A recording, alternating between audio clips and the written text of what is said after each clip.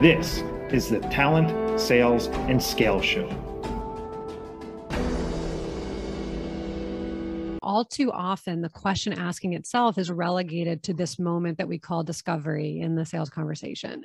Then you move into your demo and it's like all about you, your features, your capabilities, your functionality, and all curiosity, all effective questions go out the window. And that's where, unbeknownst to you as a seller, your deal starts to go dark and your prospect starts to check their emails. So, but the reason that we focus on curiosity and listening in the early part of the curriculum is because so much of the cohort and the practice that we do later on is focused on making sure that the entire consultative sales conversation really is a dialogue fueled by effective questions that is consistently allowing your prospect to shift their perspective and think deeply and think differently. So, very tactically, Brian, once we move on from these soft skills, we are helping sellers tee up more effective questions in their demos.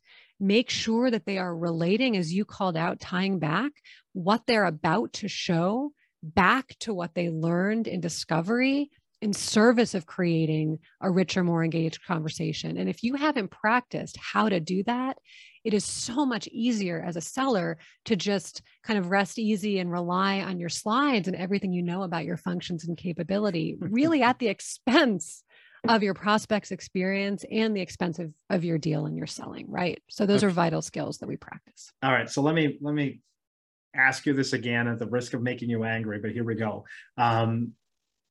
Nothing new under the sun. We're talking active listening. We're talking human interpersonal skills. We're talking about role plays, putting them into adult learning type sessions. So I guess I'm still wondering from all of this, all right, so what? Nothing new under the sun. Why? How are you getting change? How are you getting these people to change? Because here's the deal.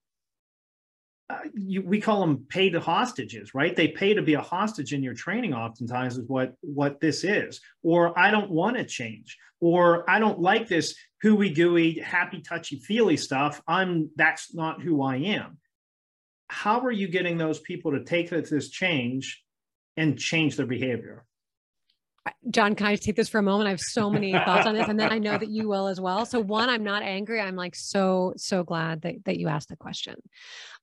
First of all, Brian, unlike most sales training where sales leaders come in and they pay a sales training company and a lot of sellers sit with their arms crossed and they don't want to be there and they're checking their phones and not participating, the practice lab really specifically vets participants for the qualities that make for the best practicers. These are people who are growth minded, who are curious, who are wanting to get vulnerable and bump up against their own abilities, fail, all in service of mastery. So hold on. In? So I'm the sales leader and I'm going to say, well, I'm only going to let the growth minded people who want to grow into the training. The rest of you schleps, I'm going to just let you go. Yeah.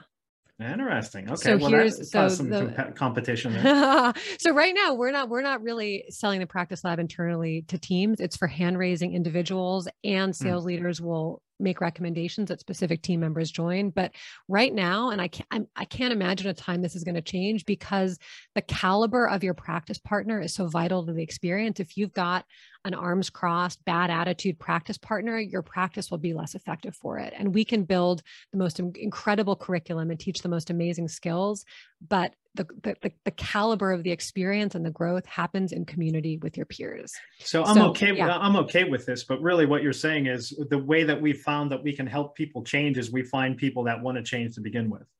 Well, so that is the first I would say probably the most important ingredient. But Jonathan, do you want to speak about the 3 phases of behavioral change that really ground the program, this cohort? Yeah, definitely. Because, the truth is, Brian, right? Even though we're focusing on the folks who are, most aligned, most hungry to change, most open-minded, truth is those folks have been hungry to change, open-minded for a long time, and they still haven't changed their behaviors. And most of those folks who come our cohort are the type who are avidly listening to podcasts and sales books because they want to up-level their skills. And the only way they know how is through more learning. But what they all inevitably find is that you can logically understand a concept. Come game time, you got a real conversation, pressure's on. and your mind just blanks and you're like, what was that thing Jeb Blunt was talking about? Oh shoot, I can't remember. I'll just do what I normally do, right? So in order to affect real behavior change, we find that it happens in 3 basic phases, right? First is the learn phase, where you do have to understand the behavior, why it's effective and what it sounds like when it's done right. And, you can get the learn anywhere, right? We do some, teaching in our program, although truthfully, that's a very small part of the program, right? Each week, there's usually like a 10-minute lab prep video people watch just to introduce them to a concept. And then that's it, 10 minutes a week. That's all the like learning you do. Because we find that, to your point, there is nothing new under the sun. What we're teaching here generally isn't rocket science. It's just a slightly new angle, a slightly new approach. Oftentimes it's making combinations people don't normally make of like skills you usually use in other areas of your life that we bring into selling that you don't usually bring into the sales context. But truthfully, we're not teaching rocket science here. So there's usually like a 10-minute lab prep video. Then the second phase of behavior change is practice. Your very first few awkward, stumbly attempts to take what you learned and put it in the real world. And if you're practicing on prospects, either A, the prospect or the practice just will never happen, because again, you'll have really strong alarm bells in your brain saying, don't do that, don't try that, we don't feel confident. So it won't happen at all. Or possibly even worse, you will try it, you'll stumble, you'll fail, it'll be awkward, it'll be a mess, you'll ruin that relationship and that deal goes south. So the practice piece is what happens inside of lab, right? For an hour a week, people get this safe space with like-minded individuals, and they get a chance to get those first few awkward, stumbly steps in where they aren't quite sure what they're saying and they mess it up. And by the end of lab, they get to a basic level of, proficiency with the behavior. And the third phase of behavior learning or behavior change is, of course, to actually implement it, right? To actually do what you just practiced in the real world. And our program also provides support for that piece too, right? Where people have, a workbook that they work with that kind of supports them in their first few attempts. We even have like these demo cheat sheets people can develop where they can have it kind of pulled up on the side during their demo in case they start getting, a little bit lost. We have an attempt log for people to log how their experiences and how it went, make notes for themselves about how to make it better. We have a community where people there's a dedicated Slack channel for people to share clips of them trying these behaviors on for size so they can get feedback from their peers on what went well and what didn't go well. But by taking people from the learn phase to the practice phase to the first steps of actually doing and implementing, we find that these people who started off pretty hungry are able to implement behaviors in a way they never have before, right? And that's the funnest part of this. People saying, hey, I just had a sales call and I did A, B, and C, right? And not only is it great to see their behavior change, that is probably, the most difficult thing to do in sales training, but we're also finding there's even just benefit in having the awareness. A lot of salespeople say in the past, they'd get off a sales call and they'd be like, I don't know how that went. Or they'd be like, ooh, that didn't feel good, but I have no idea why it didn't feel good. Now they have awareness around their behaviors and how their behaviors impact things. And they can tell you, hey, this part of it went well. I did really good listening. However, the question formulation wasn't the best. Or maybe they'll say at the beginning of the call, I was very curious. I was asking great questions. Towards the end of the call, I got sucked into just general pitching and dumping and stuff like that. And I missed some of the key behaviors. So they have awareness around their performance that they don't normally have, which again, if you look at any other performance-based discipline, that's a huge part of how the best become the best, is they have this awareness. Every repetition, they can tell you what went well, what didn't go well, what they need to improve. So that was a long-winded answer. Jordan, did I miss anything?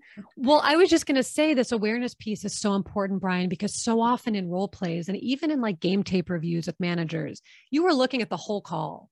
You're just looking at like selling. And then your manager fires off like 10 pieces of feedback, all related to different parts of the call. And then you're just supposed to take those 10 pieces of feedback and then like somehow change all of them.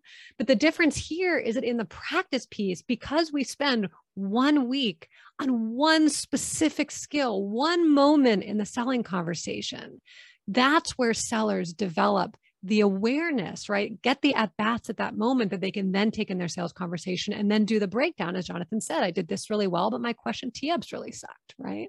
Or I found myself feeling curious, but when it came to that objection, I just immediately rebutted it and didn't go through the framework that we teach around expressing gratitude and getting curious, right?